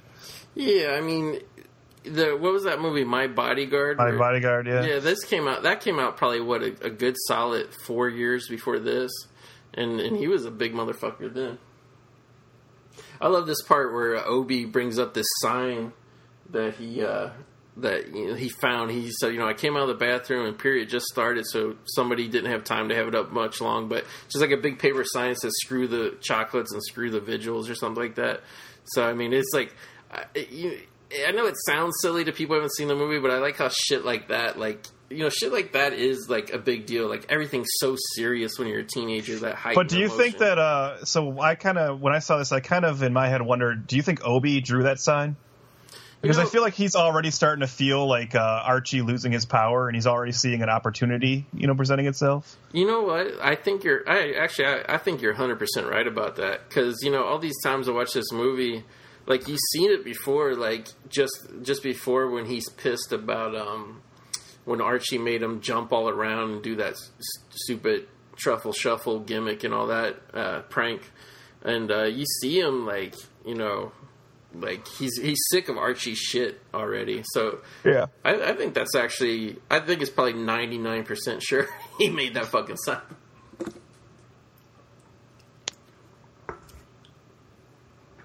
And finally, Archie's had enough of it, you know. And this is kind of how Glover had that opening part about Nazi Germany in this classroom and shit. I think this is, right here, is Archie's moment to shine, because everybody's like, you know, nobody else has really like figured out what, you know, what's the light at the end of the tunnel of the situation. You know, we're in bed with Brother Leon. We don't want to be. Renault's fucking up the chocolate sale, which is fucking us up with Brother Leon. You know, and this shows that Archie's the smartest one. You know, I love this kind of little mini monologue he gets here about how we're going to make it the coolest thing to sell chocolates, and everybody's like, that's not going to work. It's not cool to sell chocolates. But he tells them, you know, and this is where you see Archie really has the mind to be a master manipulator here, explaining how, you know, they're going to make it. I love that. He says, Hutchins is like, it won't work. He's like, no, but they will. They will. They will. Like, I love how he's like, we see why he's kind of in charge of the Vigils or whatever he is, or why he has so much power, because he's totally like addressing them here and like giving a great speech. Archie could basically grow up to be Kevin Spacey's character in House of Cards. This could just be like a prequel to that. House of Archie. But I will say this is the only moment in the movie where I think it takes like a little bit of a stumble, and nothing major, but we'll cut to a montage here of the chocolate sale starting to escalate because of Archie's plan. But it doesn't really show how they made selling the chocolates seem cool, you know? Like it seems like that little bit is kind of missing information. I mean, that montage too is like, it's like the first time I watched this movie, like I liked it, but then when I saw that montage, like it really sold me on it.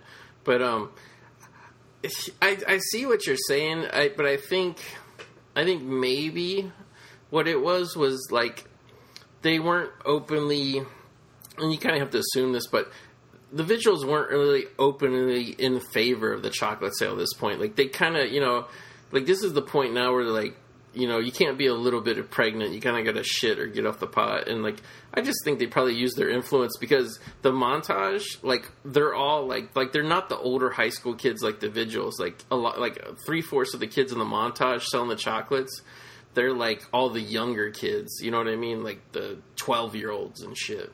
Mm-hmm. That's cool. But his montage is great, too, besides having, like, awesome Peter Gabriel song, I Have the Touch in it. It's like a remix of I Have the Touch. We get more of the kind of layout of this town, and, like, there's a few nice places and shit. You get a little bit here of them just, like, ganging up on the kids, I guess, who won't sell the chocolate. But, like, when it gets, like, it starts getting to the point where that kid's, like, raiding his own fucking piggy bank to buy his own chocolates, you know what I mean? And, like, they are, like, kind of, hitting the pavement, beating the feet here. It's like, and you see them hounding people on the street and shit. There's a kid making a list that everybody in his family can sell to. But yeah, like I just think it really, like it's about the peer pressure. It's like everybody's doing it. Like, I think if Archie and, like, all the rest of the Vigils are like, oh, yeah, I'm doing it all the time, man. Like, I do, just like anything, like, whether it was drinking or doing drugs or whatever in high school, as long as it, it's like, that's the most over phrase used in high school, I think. Don't you think, Trev? Everybody's doing it.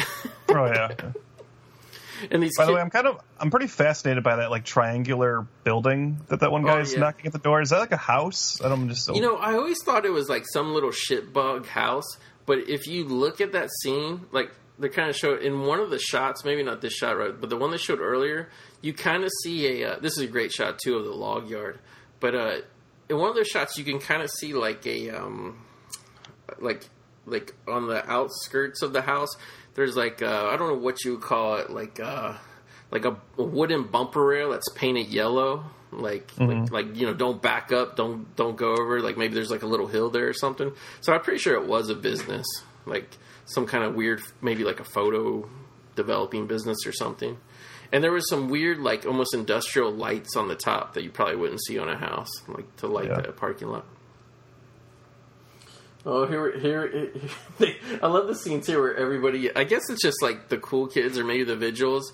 Like, they sell their chocolates by just dumping the chocolates onto other kids. So, I mean, here's another kid going into his mom's purse to get the money. It's always the young kids that are either using their piggy bank money or the just stealing out of their mom's purse to get the chocolate sale going, What about that? Did you ever steal money from your parents as a kid? I did, but it was always like $2 at a time. Yeah. And it was the kind of thing if they were around and I asked, they would give it to me anyway. You know what I mean? Yeah. And I love that. That's an amazing edit because the Peter Gabriel song, it kind of ends on like a drum breakdown, like a do, and then like, the audio track of the movie goes from that to just hard cut into Archie throwing his arms up in victory and like the whole school cheering. So it's like rah, like a whole roar. Like, I think that's like the best cut in just about any movie I've ever seen.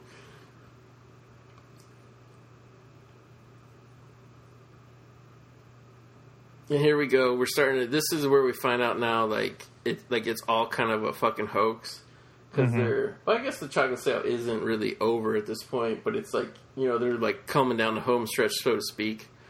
And what tips it off was there was like a moment earlier where somebody was like starting to speak up. Or maybe it is here where Adam Baldwin's like. Yeah, because in the scene before Gober, they say, "Oh, you've been stuck on 27 for the week, and he's not selling them. He's not into the shit anymore." And then you see the Vigils, Adam Baldwin congratulating him. "Oh, you sold all 50 of your chocolates." And Gober's like, "What the fuck are you talking about? Like, what's going on?" Well, even in the moment before that other student, he was about to say, like, "Well, that's not how many I sold." But. Yeah, Bailey was going to speak up and say, "Well, when the numbers are being announced, I didn't sell." So obviously the numbers are getting really fake and really cooked. And where's the money coming from? Where's the chocolates going? We don't know. It's just, All right, here we have this shit that really sets up the end of the movie. And this is the bully Janza, who Archie has a picture of jacking off. He's been set up by the Vigils, blackmailed, I guess you could say, by the Vigils to start fucking with Renault. Because at this point, Renault still won't sell the chocolates. Like, it's not really, like, the problem that it was, but he's still kind of flying in the face of the Vigils, wishes and demands. So he's got to be dealt with.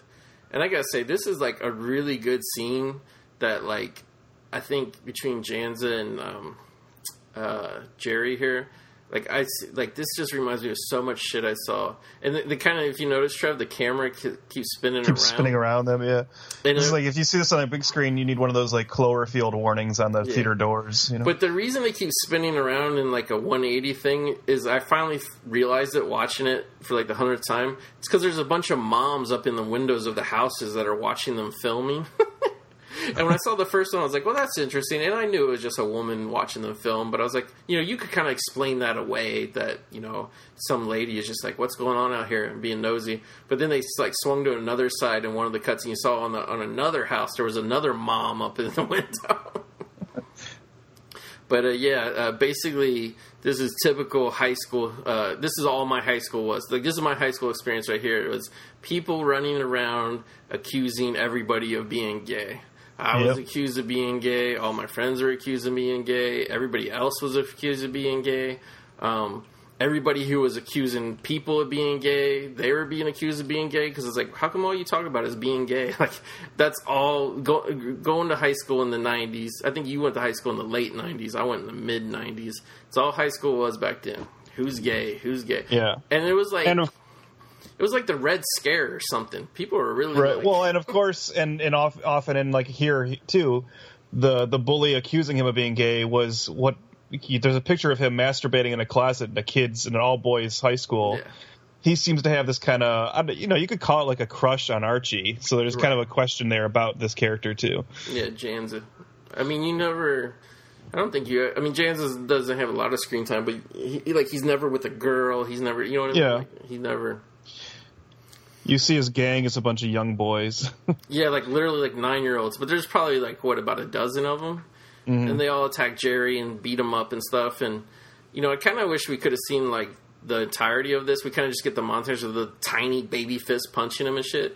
But do you think he wasn't fighting back because he was afraid? Or he just was like, what am I going to do against all these little kids, Right, yeah. Plus, all just the shock of it. Yeah, it's like, what the fuck's going on? And it's over. I think that's like getting spit on the face, though. That's like worse to me than getting punched by a bunch of like 9-year-olds. Yeah. Like Janza like hawks a big loogie right in his eye, and this is kind of like I will give Mitchell Smith some credit here. Just like I think that's when he's the best in this movie, is when he's really not even saying anything, when he's just kind of emoting.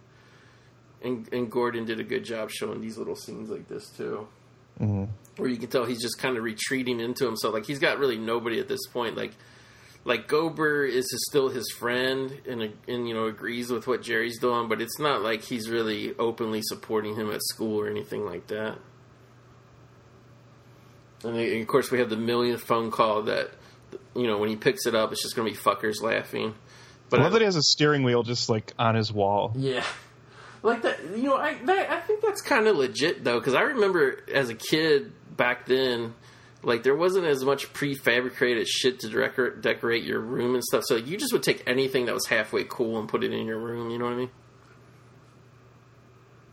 So here we get and I thought this was a genius scene here. We get a close up with Janza's face. The phone rings. He picks it up. It's Archie. They're going over. How did it go and all that kind of shit, like your fight with Renault, and he explains, well, I didn't beat him up, the little kids did, and Archie's like, what the fuck are you doing? Like, but I love that it's like you start out Janza's face close up, the camera slowly pans back, and now we really kind of Jerry Renault doesn't live in some palace. He just lives in a normal kind of old, slightly rundown house. But we see Janza here, and we see that like. Especially when they cut back to Archie's room, like we see like Janza really lives, like, he's just in a kitchen, but it's really almost, like, squalor-like and shit. Just well, there's some great little details. Like, even the phone is duct taped together or has electrical tape on it. Right. There's, like, that nasty-looking bottle of ketchup, that half-empty bottle of ketchup there. There's, like, 2 little hillbilly kids playing on the floor and sitting there. Yeah, and a lot of Jesus imagery, too, so you get the sense he probably has a very strict mother, you know. Right. Just little details you can convey with small visuals like that. And, like, I mean, I wouldn't go as far as call it stereotypical or anything, but, like, it really is, like, a perfect, like, you know, like, that, like, at least when I grew up, that, like, that's kind of, like, the life that all the neighborhood, like, your local hood had, you know what I mean? Like, your fucking local bully, your local goon. There's also just something to be said for how real it looks, too, and like, the kind of production design you got back then. It kind of reminds me of, I'm sure you've seen River's Edge. Oh, yeah, I have the blue. But like how real all the houses in that look and like the kids' environment, and now, you know, there's always this propensity to make everything look so filmic and cinematic today. But I mean, that's what people's houses look like, you know. Yeah, and especially back then. I mean, you know, I feel like people have gotten like a little more with it now, like working class people in terms of their living space. But I remember the time when everybody had, like, especially if you lived in an older house, they had old rundown paint and shit the way Janza had there. Now, I will admit, the first time this moment started, they showed Archie standing in front of that green screen. I thought it was like a mistake. Like, they forgot to, like... Right. Yeah, tell me what you think about this being fresh to this movie, just watching it, you know, a couple of days ago, whatever. There's basically this montage of the characters of the film, you know, minus Jerry, because this is obviously his daydream, but this really popped out to me when I first saw the movie. Yeah, it's so unlike anything else in the movie, right? We have other, like, dream sequences, but this one it's so colorful and it's so dynamic, but it hit me as, like, it really looked like an 80s music video. Right. And so I'm sure that's, like, kind of the influence Gordon's pulling in. Like, it felt suddenly like we're in a Peter Gabriel or Talking Heads video. Yeah, and it's just the characters standing in front of these bright backgrounds, like a green screen, a blue screen, a white screen, and the characters are talking, but they dubbed in the other actors' voices saying the lines. Like, it's very kind of off-putting and creepy. And I love that little flash we got of the fantasy of Jerry being in front of the class, and, like, you think he's whipping Brother Leon in the face with the pointer, but when the face turns around, it's actually Archie in the robe. I thought that was a great kind of little symbol, you know. And then kind of this is the point now where everybody has legit turned on Jerry, because we saw him at the bus stop. It's actually that shot is actually the bus stop shot was actually the cover of the DVD, not of the theatrical poster. The theatrical poster is just like in Laserdisc cover. It's just like Jerry sitting in a like just classroom all by himself. But yeah, we see like literally the kids are sneering at him, and like you had to look close, but I think it was like one of the kids that were supporting him early on. Renault tries to say hi to when he walks into school, and like even that kid totally blows him off. Yeah, and it's pretty it's pretty telling, right? That's when you get the power of the vigils, that you can make the whole school turn on someone for bucking against the teachers, right? Like, how crazy is that they're like, oh, you don't want to do what the teachers want to do? Well, we all hate you then. Exactly. How about brainwashing? And here we have Renault finds his locker, like, completely empty, like nothing in it, like. Mm-hmm. And there was a picture of his mom in there that's gone now, and I think that's like so sad, right? But it's again, it's like the movie doesn't dwell on that. But if you've noticed that detail earlier, then it's like, wow, they even took the picture of his dead mom. Yeah, fucking ghouls. And here we have, this is finally, you won't have to hear us talk about the chocolate sale anymore. The chocolate sale is finally over now. The school treasurer, because like we said, just money was coming in and shit wasn't really being sold and all that, but somehow the money was coming in. We had the treasurer going over, you know, it's over, Brother Leon. We sold all the boxes. Brother Leon is like really elated, obviously. He's like, oh, thank God. But the treasurer says there's something wrong, though. Like, every year there's a couple boxes that go missing or stolen or whatever. But this year there's exactly 50 boxes missing, and he says it's Renault's 50. And I mean, like, that obviously is like telling that the whole thing was rigged. I mean, obviously Brother Leon doesn't give a shit, and he really doesn't care here at all. He just, he's like, I don't give a shit about the silly games. I don't care about Renault, whatever. But, I mean, what do you think about, like, I thought it was pretty telling, this scene that the kid's trying to explain to him, like, something's going on here, Brother Leon. And, like, Brother Leon does not give a shit whatsoever.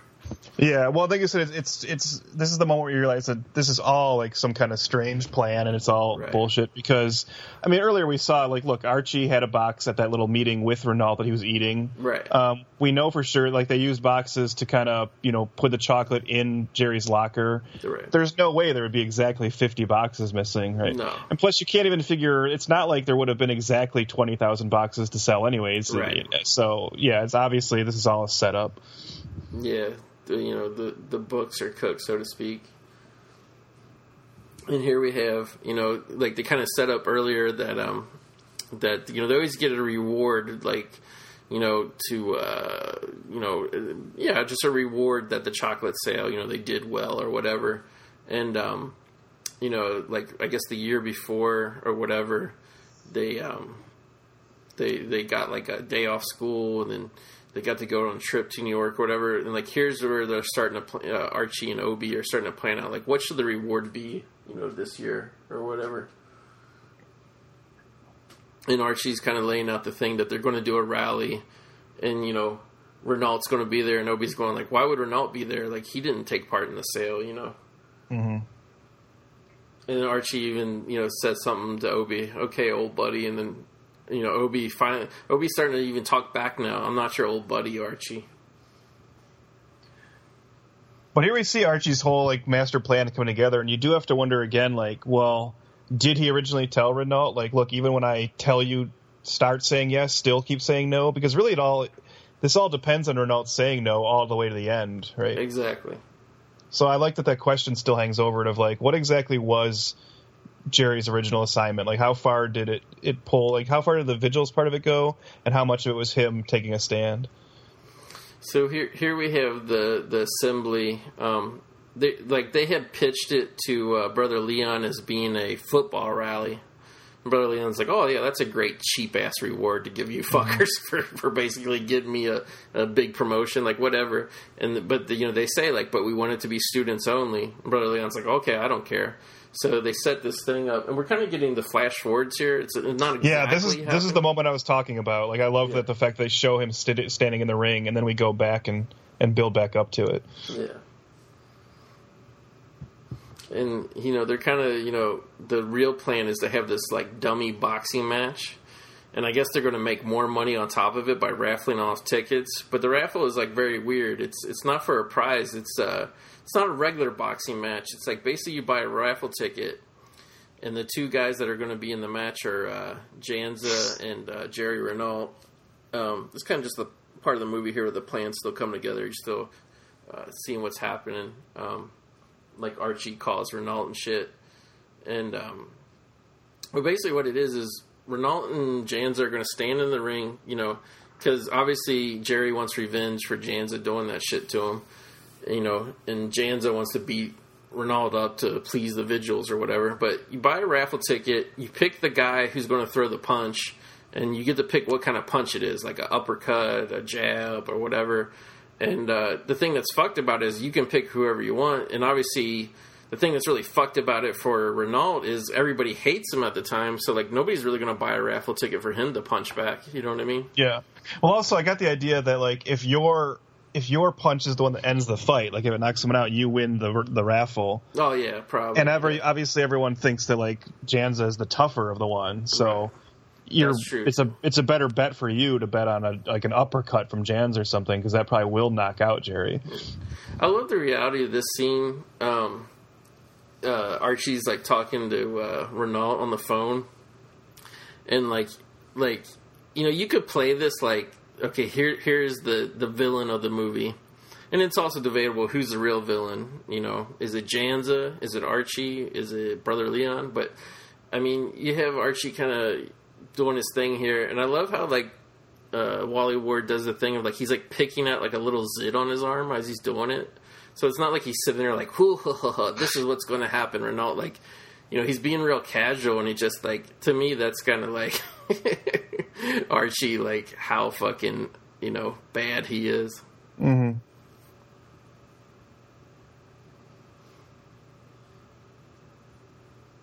Yeah, here they are asking Brother Leon if they can have a football rally.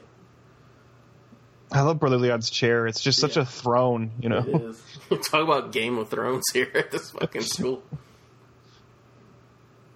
Yeah.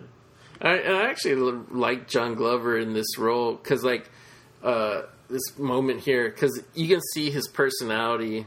Like, he's going back to how he was in the beginning of the movie. You know what I mean? He's got like that fake, smarmy friendliness that's totally not genuine. You know what I mean? Yeah. I think he's also happy, too, because, he told Archie originally, like, yeah, I'll think of something else to give you guys. And if they're, like, going to put on their own rally, he's like, it saves me the trouble. You know? Exactly. Fuck you. So here we get to the, Archie's in the ring with Janzo and all. We're kind of caught up to real time now here, pretty much. And, excuse me. And we see the crowd and, like, pretty much, I don't know if the whole school, it seems like more like the older boys, like the older grades, but, like, there's at least 150 kids there, wouldn't you say? Yeah, it looks like it. I mean, the school's supposedly 400 kids, but that some of that's younger kids who obviously wouldn't be here in, late at night or whatever. But it's a lot of kids to be together with no adult anywhere. Mm-hmm. And they set up this, like, makeshift tiny boxing ring. It's really just ropes and, like, it's pretty realistic. It looks like the kids put it together themselves out of, like, a tent or something. Yeah. Now, here we do get to the moment, though, right where the movie starts beginning to deviate from the novel. Right. And, I mean, I can't fully judge it because I haven't read the book, but, I think this ending is, like, much more, I don't know, it seems much more powerful to me than the ending of the book or whatever. Well, I mean, it definitely feels more of a movie ending because it gives you the semblance of something of a happy ending, but still with, like, the kind of cynical... It's so bittersweet. Right. Whereas reading the ending of the book, it's like, geez, that's just like, there's no hope. It's like such a downbeat ending, which I've heard is what Cormier is kind of known for. Right. But yeah, I mean, I think Gordon made the right choice in changing it just for this version of the story. Yeah, so here we have... Oh, yeah, you're right. Archie's talking about, like you said, the knockout punch. The raffle tickets are $2 each, but if your knockout punch wins, like, your ticket wins, like, you win $200. Yeah. And Archie's talking about, look at him, the greed of it and all that, and the commands and all that. Like, he's really proud of what he put together here. He's telling Adam Baldwin here. And it kind of should be, right? I mean, as awful as it is kind of genius. Like, the Machiavellian aspect of everything he's done, you have to kind of hand it to him on a certain level. But there's also a level of self-loathing, like I feel like Archie knows what he is, but he doesn't take glee in it, because he even has, like, a line towards the end there where he's explaining how kind of fucked up this whole situation is, and he's talking about, we all do it and we all enjoy it because we're bastards, it's beautiful. And, like, I don't know, like I'm so curious about Archie and, like, what he's been through and why he is the way he is, you know what I mean? Mm-hmm. Because that's one thing is, Archie's home life, we only see him in his bedroom all by himself, and it's a very kind of clean and sterile bedroom and whatnot. It's, we've got some, like, things on the wall that have, like, some butterflies in them and stuff, but it's very clean. It's like, it's like it's the only part of the movie that's like a movie bedroom or a movie kind of trope, like, 80s movies, teen movies, everybody had a cool ass bedroom, and Archie's is very pared down compared to other movies, but I don't know, he just clearly is in, like, a different headspace and a different class than everybody else in this movie. Well, I know I said earlier I made the House of Cards joke, but Archie could also be, like, the young teenage Patrick Bateman. He really could be. Just that clean, sterile look, his bed's always made, and just everything, there's, like, no junk. It doesn't look like he really owns anything. Mm-hmm. Okay, here we have the kicker. Trev, you want to talk a little bit about the marbles? Yeah, so now we return to the marbles from earlier, and we are reminded that whoever makes an assignment has to pick them themselves. And as long as they pick the white one, they're okay. The person they gave the assignment to still has to go through with it. But here, I guess, I don't know, it's interesting that Archie never thought that this would come back at him, right? But this time they make him pick 2 marbles since there are 2 people in the ring. Exactly. And, of course, he does end up picking a black one, and he ends up having to get in the ring himself with Renault. Because he has this luck that he never picks the black marble, so he never has to do the dirty work himself. Mm-hmm. But big surprise, this time he pulls out the black marble. Now, I gotta say, do you think that was a setup? I think there was probably mostly black marbles in there. Oh yeah, could be. Yeah. Especially if Obi got to put that box together, right. Then oh yeah. Well, because the way the box is, he kind of has to like reach around it, so he never sees into it. And you know, Adam Baldwin, who I guess his name was Carter, I saw it on Sotheby's. Carter, he really hasn't been down with Archie's bullshit for a long time either. Yeah. So I almost feel like it was like a dual setup right there to kind of get Archie out of power, because that's better for them as well. It's better for the crowd, though, too, you got to say. I mean, if this was Janza versus Jerry, one punch probably would have ended it. Here you get a much more compelling fight. Yeah, and I think you know, Jerry does get a few raffle ticket punches in on you know, what would have been Janza, and you got to think like, well, obviously Janza's bullied a lot of kids. Maybe there was a few that would, you know, pick, you know, even if they think they weren't going to win the raffle or whatever, you know, they just want to see Janza get punched. But I mean, tickets have already been sold. Nobody knew it was going to be Archie in the ring. But Art, you know, right off the bat, they start reading off the raffle tickets, and obviously it's stacked. So Archie gets to punch Jerry a bunch of times here. And that's a nice little bit of like acting for Mitchell Smith too, though, where he's that little smile on his face, like, "Oh, that's as hard as he can hit. This is going to be fine," you know. I mean, but then it just keeps escalating. It's like Archie throws a good punch in terms. I mean, it's like if this guy got to punch you 30 times in the face without you like whatever, like you would feel it, but he really doesn't hit hard. Like I mean, Jerry, he can take these punches and keep going for a while. Like, it's not like he's going to get knocked out.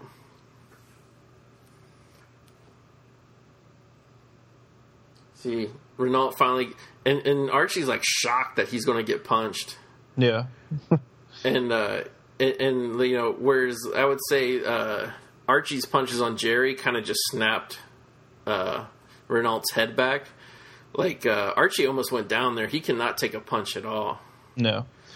So basically what's happening is the next punch is supposed to be some kind of punch to the face, and basically Archie just like, I can't tell really exactly if he knees or just punches Renault in the balls, and then Renault's like, well, you're not following the rules, fuck this, and he gets pissed and he actually starts unloading on Archie, and it actually, now it becomes a real boxing match. Yeah. And I don't even think after that, Archie doesn't even get a punch in. Renault hits him about 4 or 5 good times, and then here comes the knockout blow, which actually sends a couple of Archie's teeth flying out, blood flying out, and Archie's knocked out.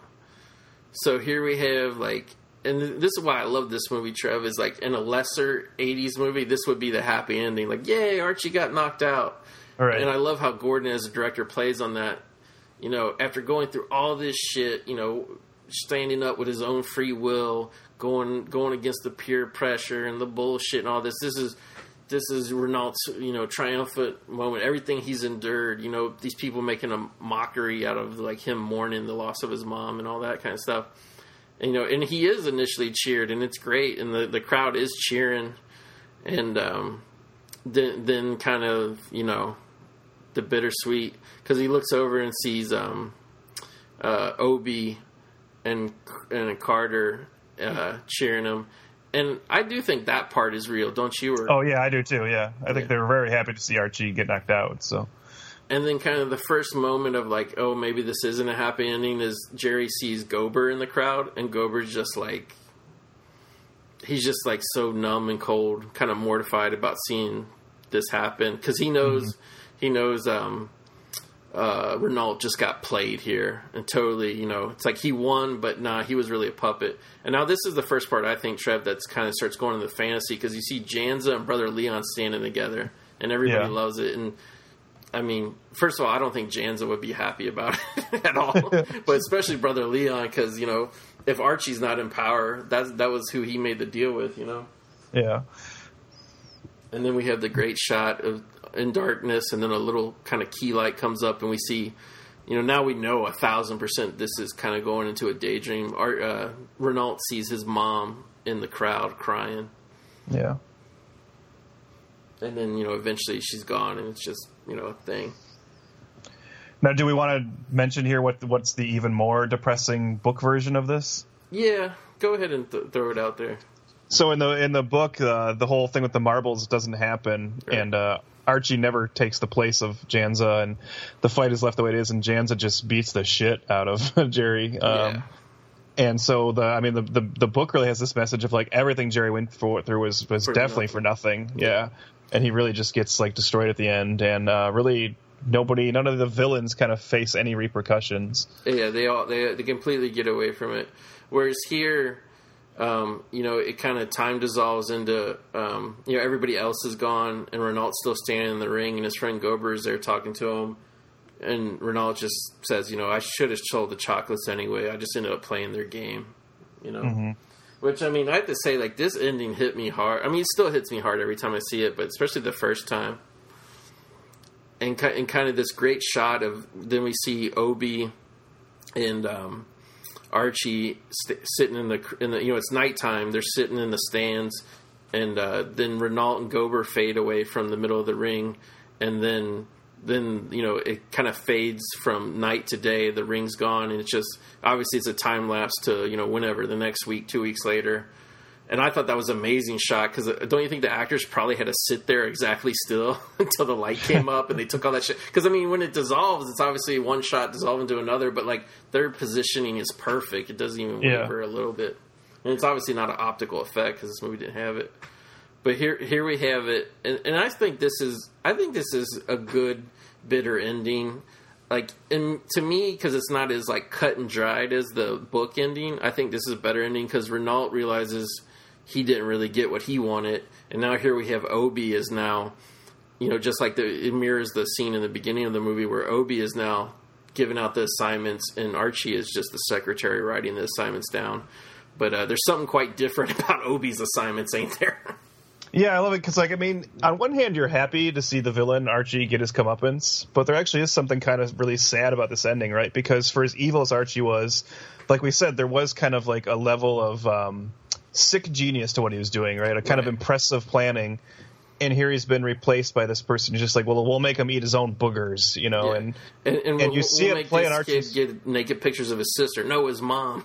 Yeah, and you see it play in Archie's face like, oh, I just can't believe that this is what's like, I'm getting replaced by this. And also you can just see like he realizes what's going to become of the Vigils, right? They're going to be kind of a joke now. And as much as they were the villains, there is still something kind of sad about that, and something very realistic about how people with like lesser plans can take power in our society. Well, like I said, it's very nihilistic to have the book ending where Jerry just gets his ass beat and Archie stays, whatever. But that's like a one-sided nihilistic ending, whereas this, Jerry wins, but then he realizes he actually lost.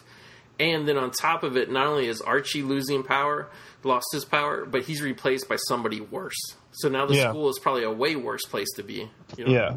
Yeah, like really the only winners at the end of this are Obi and Brother Leon, which is like, that's still pretty nihilistic. Exactly. And obviously I do want to get off my ass one day and read the book, just because I love the movie so much. But I would be more down for the book sequel if the book sequel was picking up where this movie leaves off, if you know what I mean. Mm-hmm. Yeah. So that's it, man. I'll tell you what, I don't know how well this episode's going to be received, but unfortunately, I don't even really care, because this is almost, and I want to thank you, Trev, for doing this with me and stuff, because I've been wanting to shout the gospel of this movie and how awesome it is for so long. I've only been able to turn on a couple people, and I've just, kind of the problem is I've never run into anybody who's even seen this movie. You know what I mean? So it's like... No, I have to say, I want to thank you for turning me on to it. I am gonna follow your lead now. I'm gonna order this DVD because it feels like something I should own. And I would say is maybe we should have said this at the beginning of the episode, but my hope is that people who've listened to other episodes of this show, hopefully they'll just kind of take our word for it and check this movie out, because we're giving it the hard sell, because this deserves to have a much bigger following than it does. In all honesty, this is one of the probably dozen movies, to cover or whatever, and in this type of format, this podcasting format, you want to be entertaining and stuff, and but there's also sometimes you just got to talk about a movie, how good it is, why it's good and whatnot, and this is really one of the very few movies that kind of inspired me to like want to, you know, do this podcast and do, and that, you know, and you know, it's like, it's awesome to talk about the popular movies we do because they're a big part of our childhood and shit, and you know, people still love them. But this is in a weird way kind of what The Graveyard is all about. It's shining light on long forgotten movies. Yeah, I mean, if you trust us for any reason, you know, check this one out. And honestly, maybe this is going to sound highfalutin, but I mean, I know you'll be on my side. This feels like the kind of movie to me that could be in a few years maybe rediscovered and end up with like a Criterion or something, you know, because it has that. It should be. It has that level of quality, and it just feels like such an undiscovered gem from this time period. Yeah, I don't know how well the VHS sold, and you know, I think, you know, MGM put out the DVD. I don't know who handled the VHS and Laserdisc and all that, but I think it was just something that it was never in widely circulation.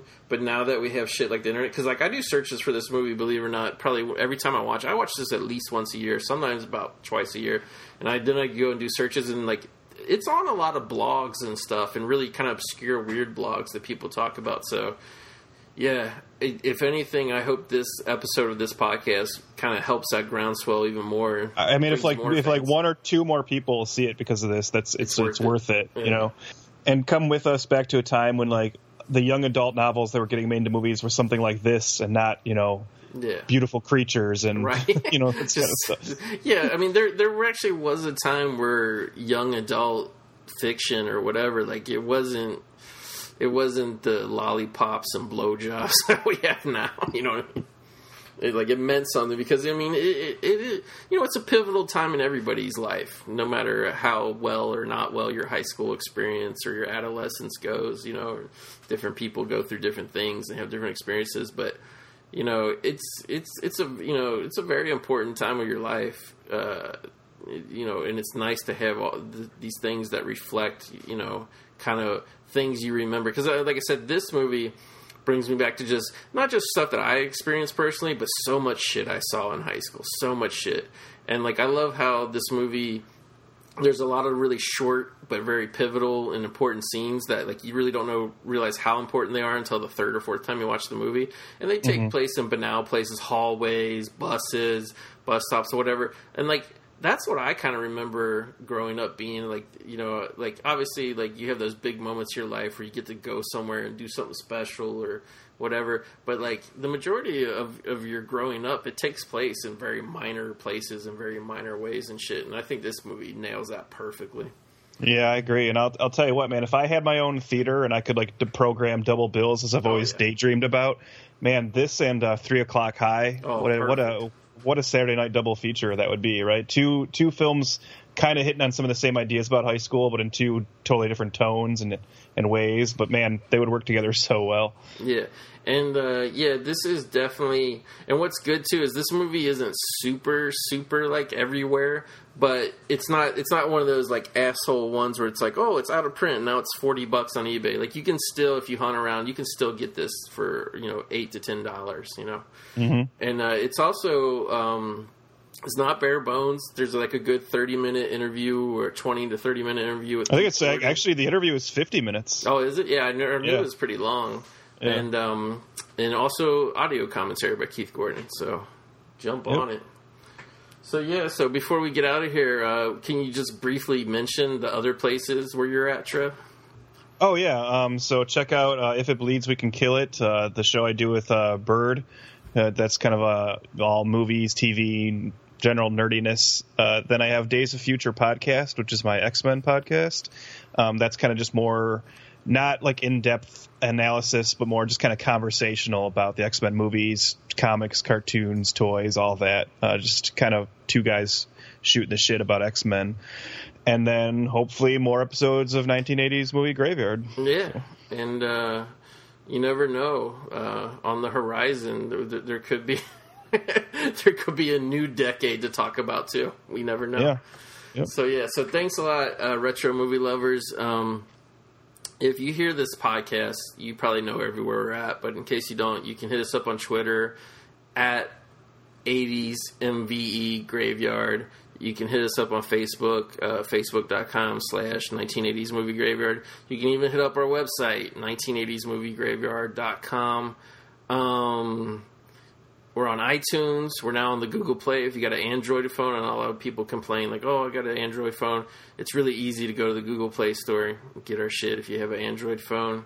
And that's about it. So thanks a lot for listening, Trev. Again, thank you. I know it sounds corny, but this episode is kind of it's a small dream, but it's still a dream come true. So thanks a lot. Hope we didn't bore you, but most of all, I think even though I would hope, I don't know.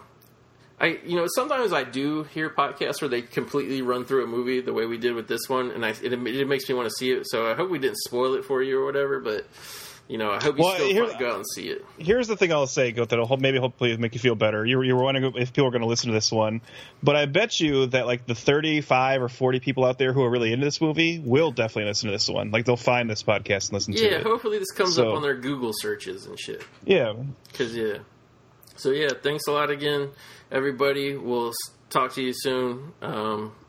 I have no idea when this episode is coming out, so either you've heard our horror spectacular extravaganza. Maybe by the time this comes out, this movie will have had some kind of big resurgence. Yeah, maybe we're just a few weeks off for some reason. Maybe Keith Gordon will be calling us. But anyway, thanks a lot, guys. Hope you loved it as much as we loved doing it, and we'll hit you back soon. We'll be the 80s Movie Graveyard will be back with a new episode, and it won't be too long. Trev will be back too. So next time I'll try to be back with a movie more people care about. That's what I'll try. Exactly. Enough of this Helen Slater, Keith Gordon nonsense. But sometimes you got to pull Buscemi. 2 for them, 1 for me. All right. Thanks, everybody. See ya. You're listening to the Electronic Media Collective Podcast Network. Yeah, it's a mouthful. For more great shows, visit electronicmediacollective.com.